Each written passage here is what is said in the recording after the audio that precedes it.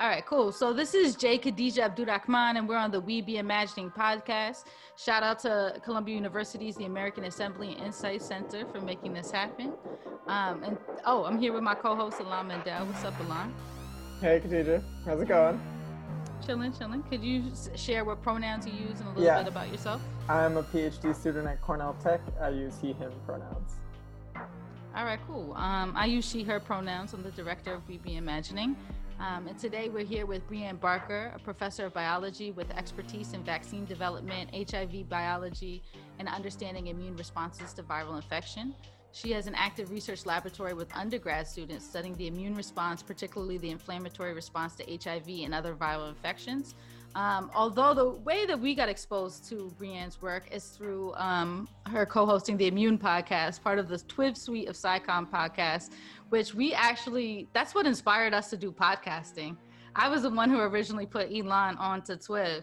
And I just to me, the best part of podcasting is that there's just this hyper niche content. I feel like now during COVID, Vincent blew up and now everybody listens to TWIV.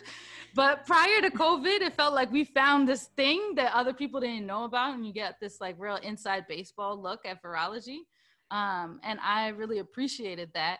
And then I was so excited when I saw Immune, because actually when I really started binge listening to TWIV, was my son was in the hospital for a long time with autoimmune encephalitis. And so I had a lot of time sitting there and I needed something else to think about. So I was listening to TWIV all the time and writing people. I remember there was an episode about viruses in oceans. And so I spent a lot of time looking at that. And so I spent a lot of time thinking about immunology. And when I saw that as part of the TWIV suite, I was really excited. But with that said, Breanne, if you could say a little bit about who you are and your work outside of the traditional academic bio. Sure. So my name's Breanne Barker. I use the pronoun she, her. And after a sort of circuitous academic path, I ended up at Drew University, which is an undergrad institution. So I do research and teach undergraduates. It's amazing to work with undergrads, but it also is a very different path from being at a traditional R1 institution.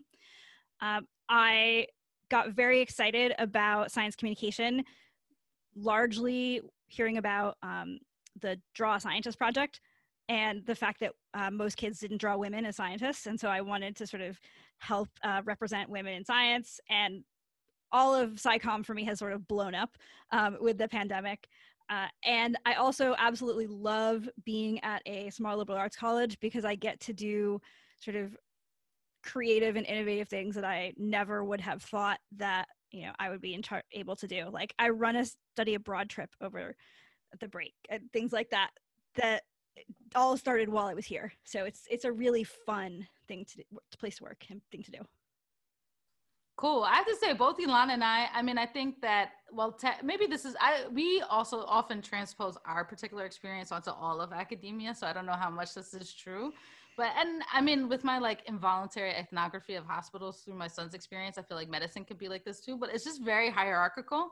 And so people barely treat PhD students as human. So when we saw that you're doing this incredibly complex research with undergrad students, we were shocked.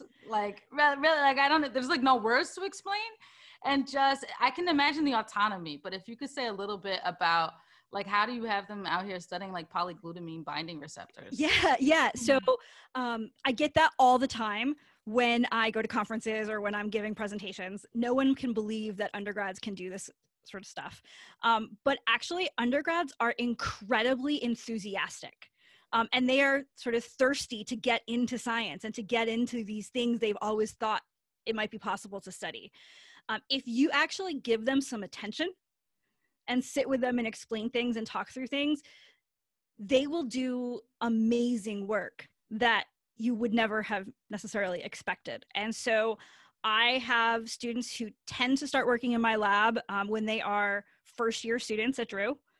And I pair them up with older students so that the older students can sort of train them a little bit in the project and show them what to do and also get some mentoring experience. And then we meet all the time and just sort of talk our way through experiments. We have a journal club. They read primary lit and sort of argue about primary lit. in a way that I learned how to do as a grad student. And they're just so excited. And if you actually give them a chance and give them sort of some of your time, then they can do tremendous things. And that's what's nice about being at a primary undergrad institution. You know, my time and what I'm rewarded for is different than at other types of institutions. And so I can sort of spend that time with them to make sure that they are getting what they need to develop.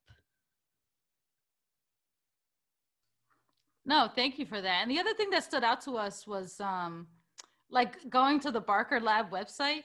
It's like very minimalist. We're used to like very ideological, like ontological framing of like tech and the humanities. Everything is staged as like, you know, this major like battle of like two different futures. And these are the tools that we're creating to intervene.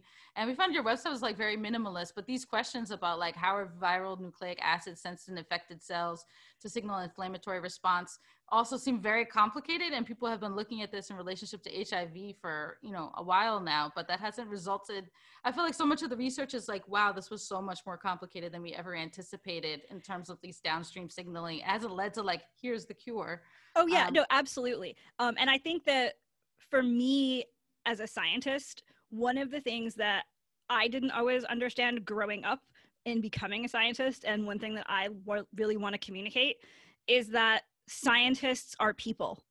And science is not just this thing that comes from on high in a textbook. It's done by people, and the lab is full of actual humans. And so to me, sort of thinking about this as, you know, a minimalist website makes it easier for you to focus on the fact that, yeah, this is a website that a person made. This is a website that is talking about the work of individual people.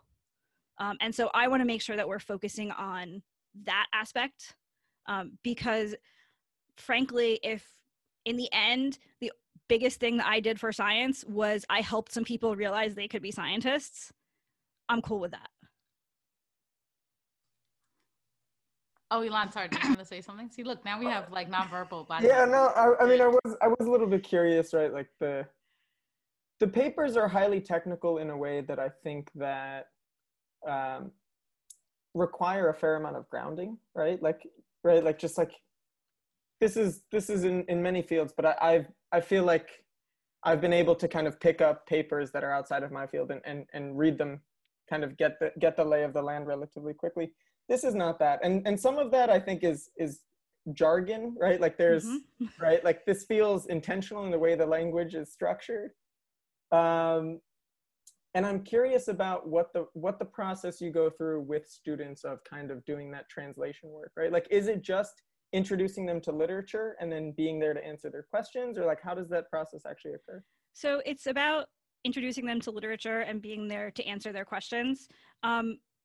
But it's also in some ways a little bit of immersion. So I don't necessarily introduce them to literature that is widely spread across the field. We pick literature that sort of builds one after the other. And to be honest with you, usually by about the third week of working on the literature, they will start to say, hey, this thing in this paper is the same thing that was in the paper 2 weeks ago. And they start to make those sorts of connections.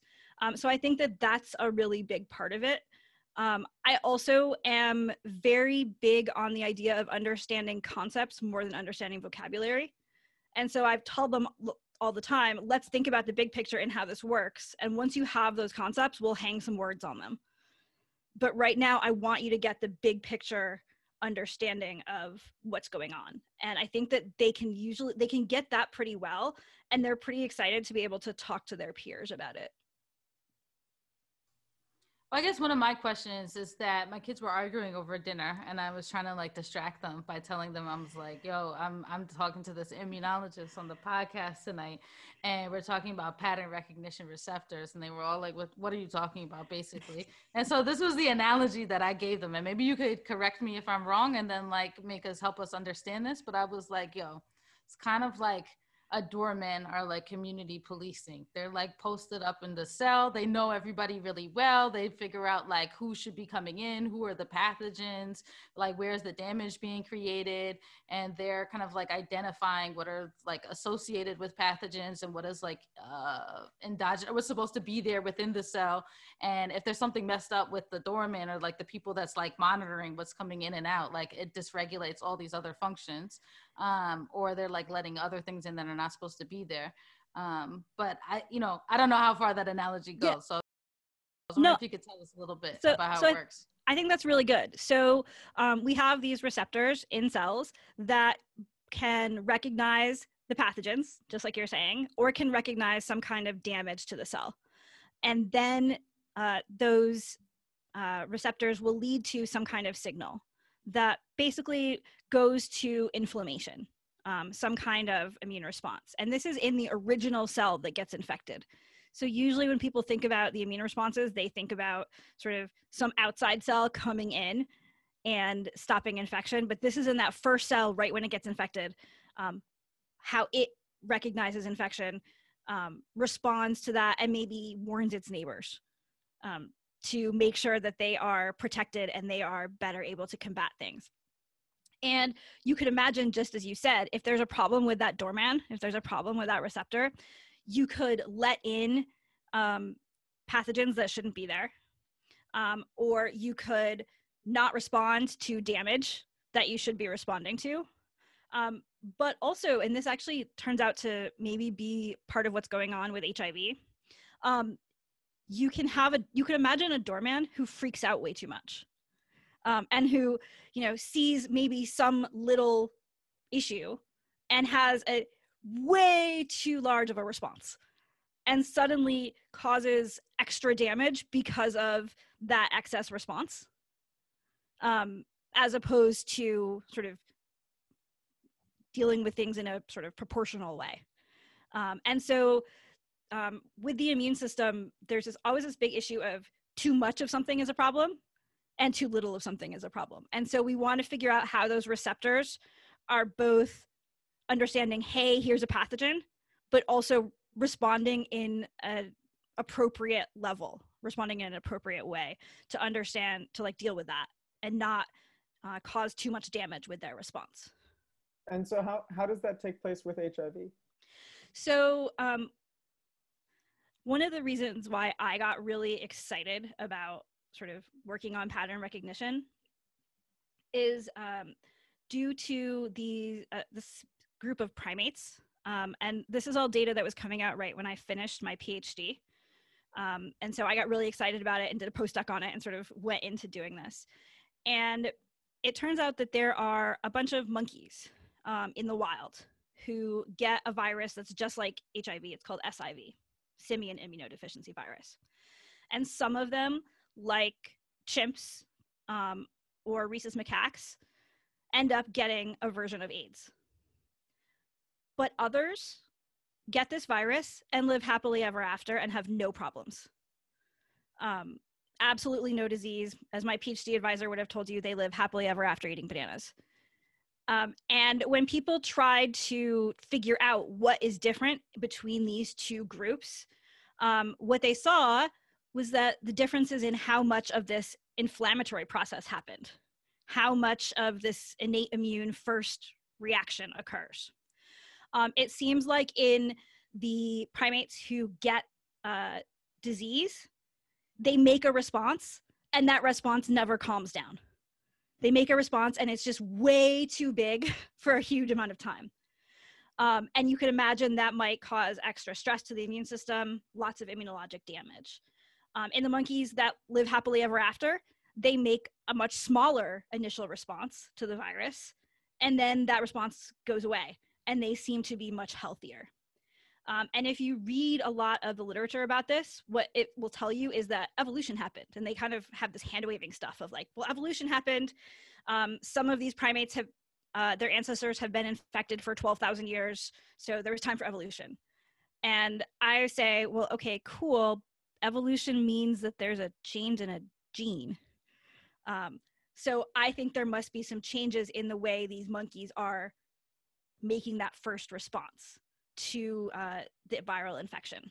And so I started looking at the ways those first responses are made via pattern recognition receptors. And I'm just curious, like, how much has that changed, like, within one monkey's lifetime or one human's lifetime, shaped by the environment? Just because when I'm thinking about inflammation, I also think about like environmental stress and weathering and things like that. There is definitely a ton of variation kind of within humans or within different primates. I don't think people have looked a ton at sort of how much variation there is within some of these different primates because they're not as amenable to work with. There aren't a lot of them in sort of experimental settings, but there are certainly plenty of places where inflammation varies from person to person as well. In preparation for this interview, I was reading about simian immunodeficiency virus, and I was absolutely fascinated to realize that it had been around for like minimum 12,000 years, and then some of the estimates go like 30,000 years. And yet we kind of contextualize in the US HIV in the 80s, and then the kind of history of it seems to go back to about the 1920s, and there's like the Hunter hypothesis, right? And I'm sure you could explain all of this much better than me. But the fact that this is such a recent kind of transmission between apes and humans, even though this seems to have existed in apes for an immense amount of time, and wondering kind of, you know, what are the reasons for that, right? Like why did it take so long? Almost seems like rather shocking. So this question is like so right up my alley. Remember how at the beginning I mentioned that I get to do stuff that's kind of creative and out of the box, teaching undergrads. So we have this one class at Drew called the Drew Seminar, where faculty are just picked and we basically teach students how to do critical thinking and writing on whatever topic that we sort of choose. And mine is called HIV/AIDS Biology in the Global Context. And we spend about a whole section of the course on exactly this issue. And I have another course where we do it, Emerging Infectious Disease, where we do this for all the major infectious diseases, not just HIV. So love it. So yeah, we think that there have been primates infected with SIV for a really long time. We think that there probably were, so we think that the first infection of people was in, right now we think 1908, where this virus crossed over into people. There probably were a whole bunch of earlier spillovers where perhaps one person got infected and then didn't spread the virus on further. And perhaps, you know, they didn't have a sort of documented sickness. They didn't, you know, no one really noticed what was going on. But if you think about some of the things that were happening in the early 1900s, particularly in some areas of Central Africa, like the Democratic Republic of Congo, there was a lot going on in terms of things like colonialism issues. And so that was one of the times when firearms came to some of that area. And so suddenly, and there were also forced migrations of people into camps to build railroads. And so suddenly there were changes in movement of people. There was deforestation, which brought the monkeys into closer contact with people. You can imagine that when they had these large railroad camps, there was increases in sex work that could lead to spread. And so things like that, which are really kind of more social changes, tend to be a huge part of how an infectious disease can spill over from an animal reservoir into people. If you look at things like the population density in some of the cities where we think this spillover happened, because we can find the virus in the monkeys still there, in the time between, say, 1920 and 1960, you can see this dramatic population explosion. And you can also see that Haiti was a country that was affected very early in the epidemic. It turns out that many people from Haiti and many people from the Belgian Congo were actually traveling between those two areas because of their common history speaking French. and because of availability of jobs as changes happened with the colonial structures in both places. So when the Belgians left, suddenly there was a vacuum and there were extra jobs. Haitians came over to the Congo, and Haitians came back. And so you can sort of look at all the different parts of the emergence of this infectious disease and realize that you can tie them back into some of the big sort of social and environmental things going on. And there are all sorts of books about this, and there's a huge list of different things that were happening. But I think that this is really important in realizing that you can't take science and infectious disease and separate it from everything else. There's so many other things that are actually bearing on what I, as a scientist, like to think about. No, I was just thinking about, it's funny, I'm at Cornell Tech, I'm all around graduate technical people, and at Columbia, I'm around all the social science people, and all the social science people, I feel like this is a very academic thing. Like the immediate response to the shelter in place order was like putting together pandemic syllabus. And so people started, providing all the social context. So like, how did we deal with cholera? How did we deal with dysentery? How did we deal with 1918? And then in response to the other pandemic of state violence against Black people, the STEM had days of reckoning, but I'm not sure that I see reflected in the medical, basic science research, so much of this interdisciplinarity. There's kind of a checklist, we will center these voices, but I'm not sure if I see that all coming together. But maybe it's also because we're reading so much Western-based text. I don't know. Yeah, no, I think that is totally the case. And I think that there are a lot of places sort of in the academy where being in your disciplinary silo is sort of rewarded. And you don't have the recognition of going across disciplines that you might have in other places. And so again, that's why I love being at an undergrad institution, because everyone's super excited when I decide to go across disciplines. One of the things that I've been doing while I've been at Drew is I took over this study abroad program. There was another faculty member who was working on it. The study abroad program started going into more health related issues. And he didn't have a background in health, so he asked if I would be a part of it. And it involves taking students to South Africa for 3 weeks. And because of some of the issues with HIV in South Africa, I was really interested. But we end up working with health practitioners who are sort of across a lot of the different types of disciplines. So we have consultations with Sangoma, and we talk to a lot of different types of medical practitioners. And so I have learned a lot about some of those non-Western approaches and how important some of those holistic approaches can be, and how we do miss out on that in our Western-based approaches. Well, also, I think for Black folks in America now, everybody's so scared to go to the hospital. I feel like for better or for worse, people are developing their own palliative care out of profound fear of just going to the hospital. Right, which I think is actually, it's understandable and it's really unfortunate. And I think it's something that a lot of people in the medical establishment need to actually recognize and think about a little bit more. Both, what is that palliative care looking like for people outside, and how can that be supported? And why are people scared to come to the medical establishment, and how can that be changed? And I think all of those things are places where some of the people in the Western medical establishment need to take a long, hard look at themselves. Do you feel like in your field, kind of some of these interdisciplinary approaches are valued? What is the response? Is it kind of people are oh, no, let's just talk about receptors, when you show up and start talking about the history of colonialism at a virology conference?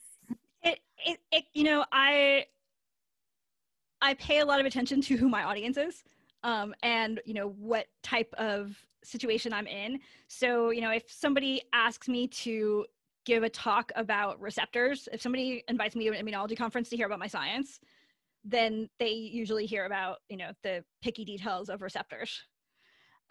If I'm on TWIV, then I'll talk about the picky details of receptors, but I'll also tie that into how it might relate to other things. And so, you can get me onto the receptors in bats and why we have viruses spilling over from bats with about 2 seconds of questioning. And so I think a lot about who my audience is and what they're looking for from me at that particular time. There are times where I'm all about the interdisciplinarity.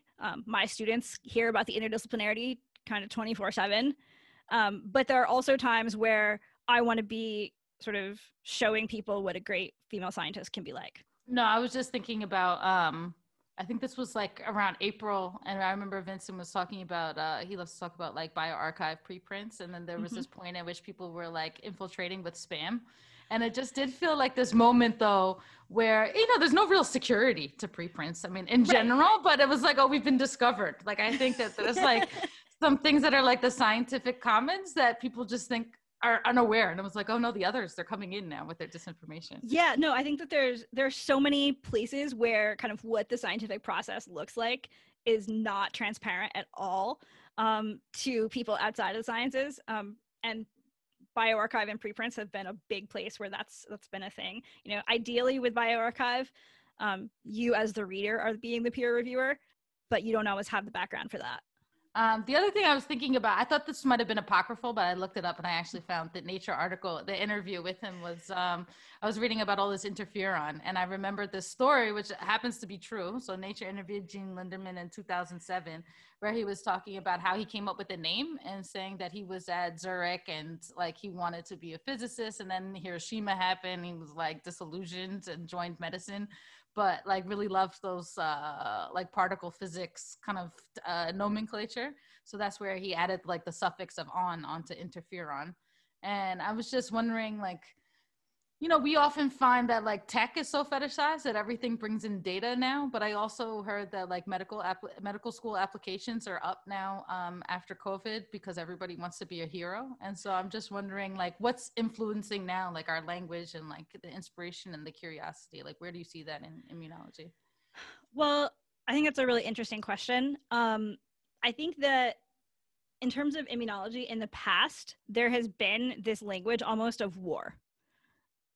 Where, there's the bad guys and the good guys, and there's the invaders, and, we're going to fight them.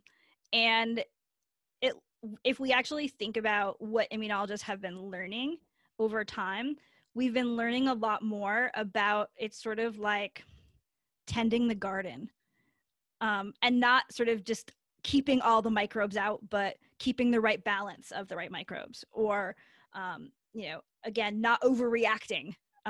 And having sort of appropriate responses. And so this idea of kind of having a good community and sort of having appropriate responses among the cells in that community, instead of just, having a war and killing all of the bad guys, has been a new way that immunologists are thinking. And I think we're trying to describe that to other people. But again, I this is sort of me being, with my sort of crazy background, but, I suddenly get surprised all the time when I hear people talk about the things they don't know about viruses.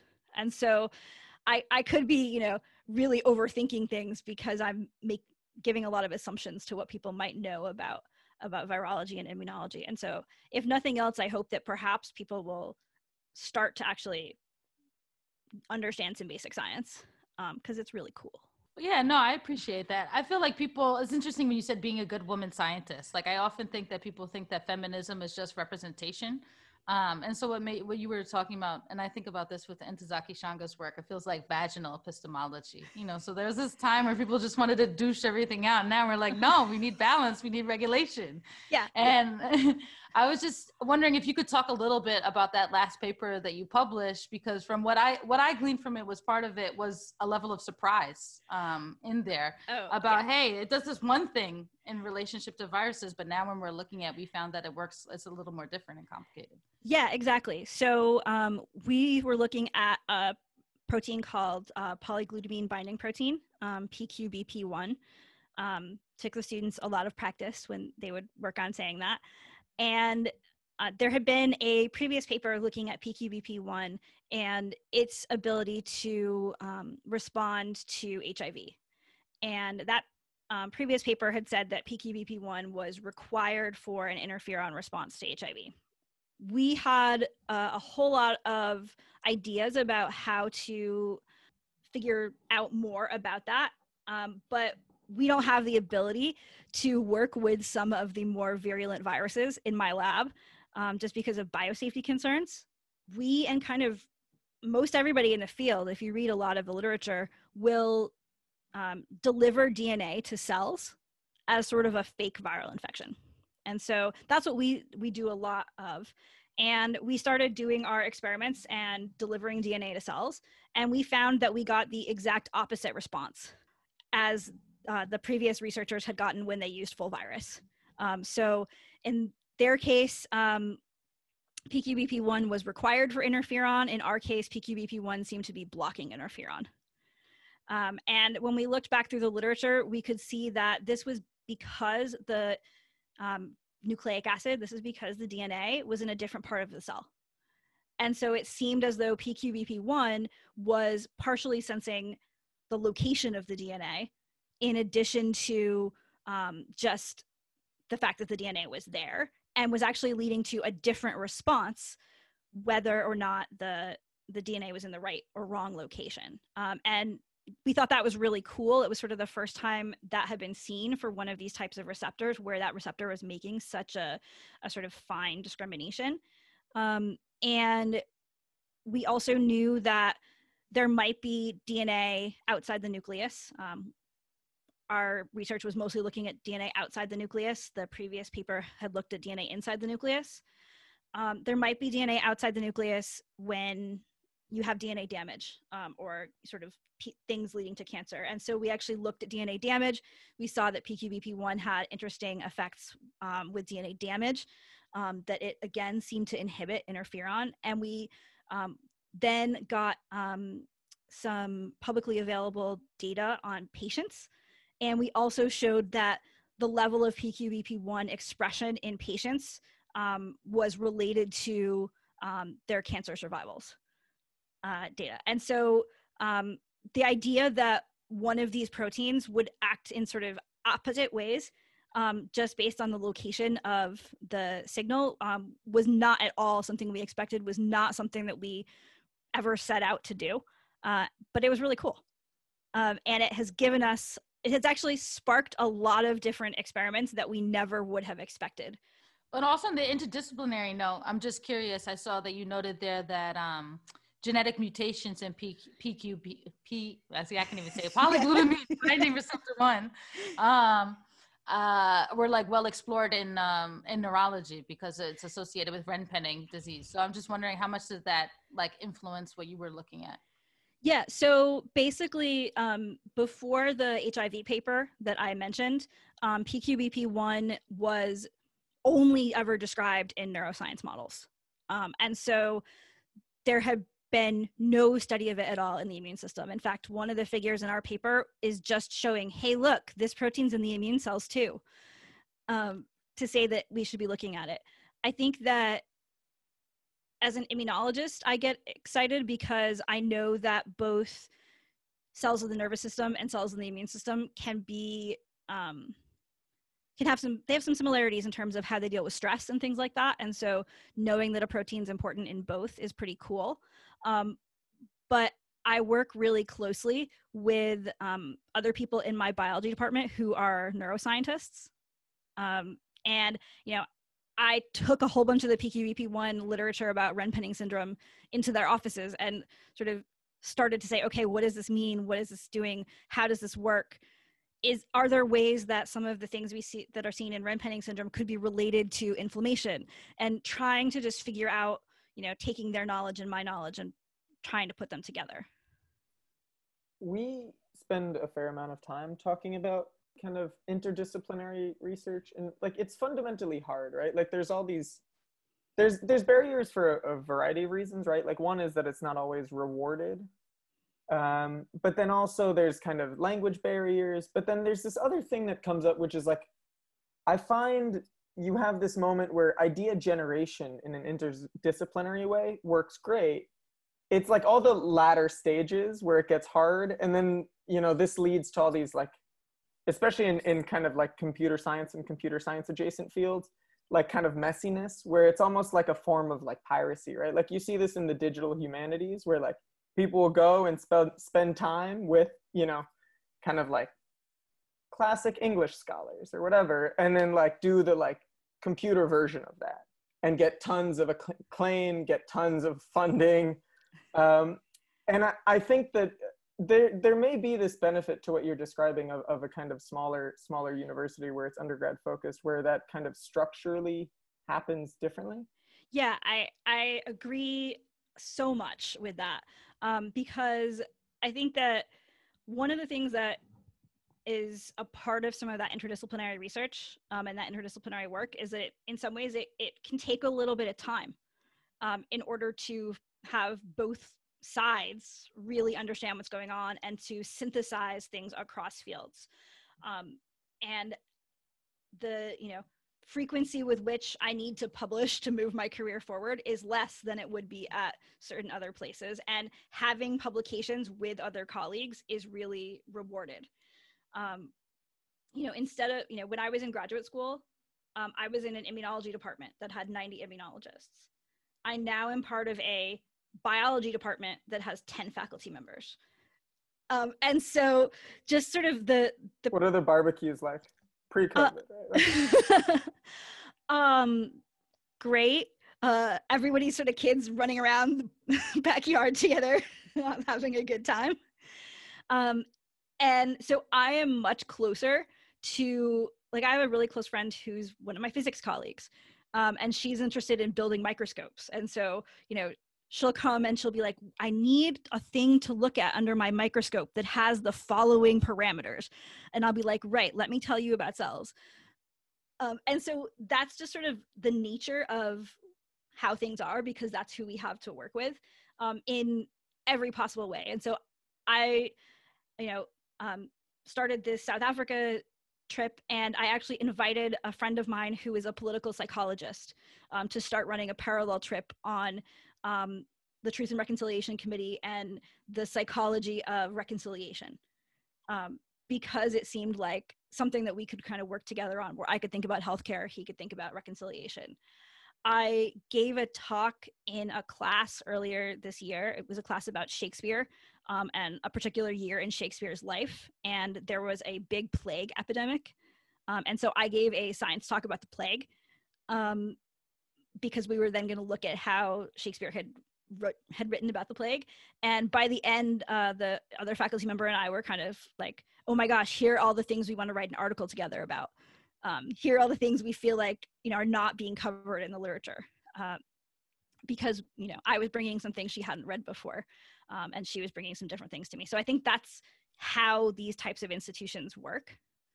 There certainly are cons, but that's one of the big pros. And I've always kind of been a person who likes to jump around from discipline to discipline. So it's a good fit for me. One of the things that appealed to me when I first started learning about immunology is that it's kind of like anti-reductionist. And so like a big thing that we talk about in the epistemology of algorithms is there's this idea that like human decision making is predictable. And it's interesting, like reading a lot of like the data method sets in like these scientific papers, we're a little bit like open versus the majority of times when we're seeing like machine learning models enacted, it's like, no, this is a really bad idea. Like the political consensus is like a right to a refusal versus like if you're trying to like analyze like EEG waves or something, like, this is a place where we would endorse that kind of thinking. But I guess it's a little bit of an open-ended question, but like, what would you see as kind of the epistemology of immunology? Like, what are the ways that thinking about the immune system kind of makes you think about everything else? Well, I think that with the immune system, exactly as you said, it is really hard to be reductionist. That actually somewhat makes it difficult to be an immunology professor because you have to figure out how to take that and teach it. Because every piece of the immune system is really interconnected with every other piece of the immune system. And so it's hard to actually come up with sort of one thing in and of itself. And to me, that just makes me, again, like to think about ways that, not only is our T cells talking to B cells and other types of cells, but I like to talk to my physics colleagues. And, we get more out of having those conversations across some of those boundaries. I think the other thing, and this is me as a bio professor, totally and completely, the other thing that I really like about immunology, when you really get into understanding the details, is that in a lot of places, it's really counterintuitive. And I love that because I love the way that it makes me think about evolution. And it makes me think about the fact that, you know, systems do not evolve in this perfect way to come up with the absolute perfect system. You could imagine the way that the immune system could work in a perfect world, and that is not how it works. It has been molded through so many parts of evolution to solve different problems, and I think that to me is just fascinating. Do you want to get into the weeds a little bit on some of the ways that comes up in your research? Like, what are some really specific counterintuitive things? Okay, so this is a little bit further from my research area, but it's something I teach about all the time, and it's one of the most fun days of my immunology class because my students' heads kind of explode a bit when we're talking. So you have T cells. They are an important cell in your immune system, and they make some receptors by breaking their DNA. And so they cut and paste their DNA. They do recombination to make these really unique, diverse receptors. So it's a really, really fascinating process. And you can basically imagine when those T cells are developing that there are 10 to the 16th. So that's, is that billion, quadrillion? 10 to the 16th different T cells that your body makes in the organ, the thymus, where T cells are developing. And what you have to, the problem that those T cells have to do is that some of them, when they made a receptor that's completely useless. It isn't even a functional protein. And some of them made an amazing receptor that is going to bind to flu and help protect you from flu. Some of them have made an amazing receptor that's going to bind to the Ebola virus, and hopefully you're never gonna use that one. And some of them have made receptors that respond to myelin or other types of sort of self-proteins that are autoimmune. And it is actually advantageous for you to make all of those specificities and then go through a process where you test them all and delete the ones that seem self-reactive, as opposed to just making them on demand. So in your immune system, you make one of every possible B cell and T cell. You then test them to see if they're useful, and you throw out all the ones that are useless. And you test them to see if they're self-reactive, and you throw out all the ones that are self-reactive. And then you basically let the rest of them go out to the body and leave the thymus, leave T cell school, or leave the bone marrow if we're talking about B cells. And that ends up being a huge resource drain. Basically, you're with T cells, 95% of developing T cells die. And so you know, when my students will hear about this, they'll be like, no, that's the dumbest idea I've ever heard. Why would you make all of those cells to then kill them? And why would you want to have that kind of resource drain? And some of the cells that make their way out of the thymus are kind of self-reactive. They had to get enough of a signal in the thymus to leave. And sometimes they're going to be kind of self-reactive and kind of ready to give you an autoimmune disease. But it turns out that all of those things are the only way you could imagine an immune system giving you breadth of responses, so that when different microbes are evolving and replicating quickly, they never have the ability to out-evolve us or to out-replicate us. You know, our generation time is however many years you want to say. E. coli's replication time is 20 minutes. They are going to be able to mutate and change around every possible thing we ever throw at them. And so as a result, we have evolved our immune system to make every possibility of B cell and T cell from the beginning, and throw them away and waste 95% of them, as opposed to having a situation where there's a hole, where a pathogen can mutate its way into that hole and sort of beat us. I just tried to take like 2 weeks of a class and break it down, so that might have made no sense, but. No, that made a lot of sense. I appreciate that. I'm just also curious, like, where does this research, or kind of even your work, like where does it stand relative to like the end user, like the patient with an autoimmune condition, the patient with HIV, particularly because experiencing like someone else's experience with an autoimmune condition, it seems that we're like not that far away from people with, I don't know, lupus being thought to have hysteria. Like there's, inflammation causes all these non-specific symptoms that everybody seems totally confused by, and most are missing the mark. Yeah, so pattern recognition receptors were really first described in, we'll say, 1999. The 2011 Nobel Prize was given for the discovery of pattern recognition receptors. And so the hope throughout this field is that as we understand the signaling process, we're going to be able to block more specific types of inflammation. And so I might be able to block inflammation that goes through PQBP1 while leaving all of the other types intact.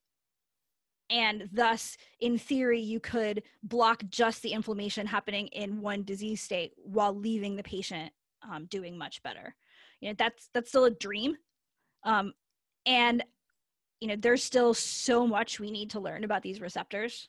I feel like every time I'm pretty sure I know something, suddenly I read a couple more papers and I'm like, whoa, there's just so much more here going on. But in general, originally the idea with autoimmune diseases, and I have a family member who has an autoimmune disease, and I can think about how their treatment has changed throughout my life. Autoimmune diseases used to be treated with very, very, very broad kind of immunosuppressive, if that. And that was great because it sort of helped the patient, but it messed up their entire immune system. And now there have been a number of different monoclonal antibodies that have been described that hit one cytokine, so one part of that inflammatory response. And it's pretty far down the inflammatory response. And those have been really life-changing for some patients. And they are much, much narrower in terms of how they're impacting the immune system. And so the idea is that if we could understand some of these pattern recognition receptors better, then we could target them with small molecules and go even one step further and be one step narrower in helping to block the patient's immune response and just their pathologic immune response as opposed to everything else. So that's the goal. I'm not going to say we're at all close to being there yet, but that's the goal. But I guess my last question is if you could just explain a little bit for our listeners, what does this mean? Viral nucleic acid sensing infected cells, like as part of an inflammatory response. Like if you could give, when I first heard it, I was like, oh, this reminds me so much of like ANN, but if you could say a little bit more about it and how it operates. Sure, absolutely. So your cell has some nucleic acid, RNA and DNA, and it's usually kept in specific places. It has specific structures. And viruses, when they replicate, will have either RNA or DNA, depends on which virus we're talking about. And it might be in the wrong spot. It might be in a weird structure. That virus is trying to take over the cell and use it as a new virus factory. And so I really care a lot about whether or not we have these receptors that are going to recognize that that nucleic acid right from the get-go, as soon as it's in the infected cell, and eventually lead the cell to make inflammatory cytokines, to make basically these messenger proteins that they're going to send out to their neighboring cells so that those neighboring cells can prepare themselves for viral infection, maybe become refractory to viral infection, or otherwise start up an immune response. And so in a lot of ways, these pattern recognition receptors, to our current understanding, are basically having the cell kind of respond and realize there's a problem, realize that perhaps that cell is not going to make it through this situation. In a lot of cases, when a cell is virally infected, there isn't a whole lot to do for that cell. But that cell is going to, in some ways, kind of do its best to let its neighbors know and to make sure that its neighbors are protected from this process. And so that's a big part of what I'm trying to understand. Some of that communication to the neighboring cells is a big part of why we have disease. Your fever, all of your symptoms that you have following viral infection are because of these cytokines that the cell is making. And so the more we can understand how the cell decides when to respond, how the cell decides how much to respond, how the cell decides how to respond, the more it's going to tell us about disease following viral infection, but maybe even other things.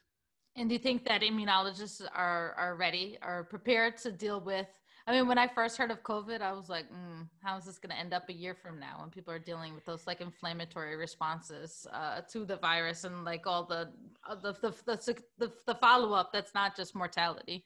Do you feel like immunologists are prepared to address that? I feel like I wish people were talking more about the fact that it's not just mortality and that there are all of these other things going on. When I was in high school and I would talk to people about my wanting to do science, sometimes some of my non-science people in my life would be like, yeah, go out and be a scientist and cure the common cold. And I'm like, ha ha ha, no, we're not going to cure the common cold. And now, no one's interested in actually curing the common cold. And now I'm like, man, if we would have worked on the immune responses to the common cold coronaviruses, we would be so far ahead right now. We would be like in the best shape ever if I would have just listened to some of those non-science people in my life. I think that immunologists are learning fast, and immunologists are doing a great job in sort of taking advantage of things we've already started. So one of the reasons why we're going to be able to get the COVID vaccine done so quickly is because we're using the HIV vaccine trials network that was already built. And so I think immunologists are happily getting a chance to build on things they've already been doing. But I think we will also be kept in jobs for a really long time trying to figure out what is going on with this inflammatory response. I think it's if nothing else, humbling to realize just how many things we don't know, and to get a list of, okay, these are the things we actually need to figure out way better than we already have. Well, thank you. And Ilana, unless you wanted to say something, I was going to do our closing ritual, which is there anything that you would like to recommend to our listeners that you're reading, watching, listening to? It could be on topic or off. There's so many things that I could think about, but I guess on my sort of on topic, I'll say that if people are really interested in some of the stuff we've talked about with infectious disease emergence, there is a really great book called Spillover by Sonia Shah, and another one, Pandemic by Sonia Shah, or Spillover by David Quammen. Two different books that I guess I was pushing together that are really cool descriptions of a lot of those things that are going on right now. I am currently reading Braiding Sweetgrass, which I think ties into some things that we're talking about, but I'm not far enough in it to feel like I can speak intelligently on it. Well, cool. Thank you so much. And shout out to the Immune Podcast. When's the next one coming out? We just released one, I think last week. We release one a month. We're actually recording tomorrow with the Blacken Immuno crew for Blacken Immunology. Oh yeah, I'm very excited. Yeah, so we're recording that tomorrow. And we're going to, and that'll be released during Blacken Immunology Week next month. So that's what we've got on the schedule right now. Going forward. Well, also from like an information science perspective, it's very convenient that everybody's going with the same branding because it's easy to like hashtag things and then it like collects all the information for you. That's something I really appreciate. So shout out to everybody doing that. So thank you to everyone. This is the We Be Imagining podcast. We're here with Breanne Barker and Ilan Mandel.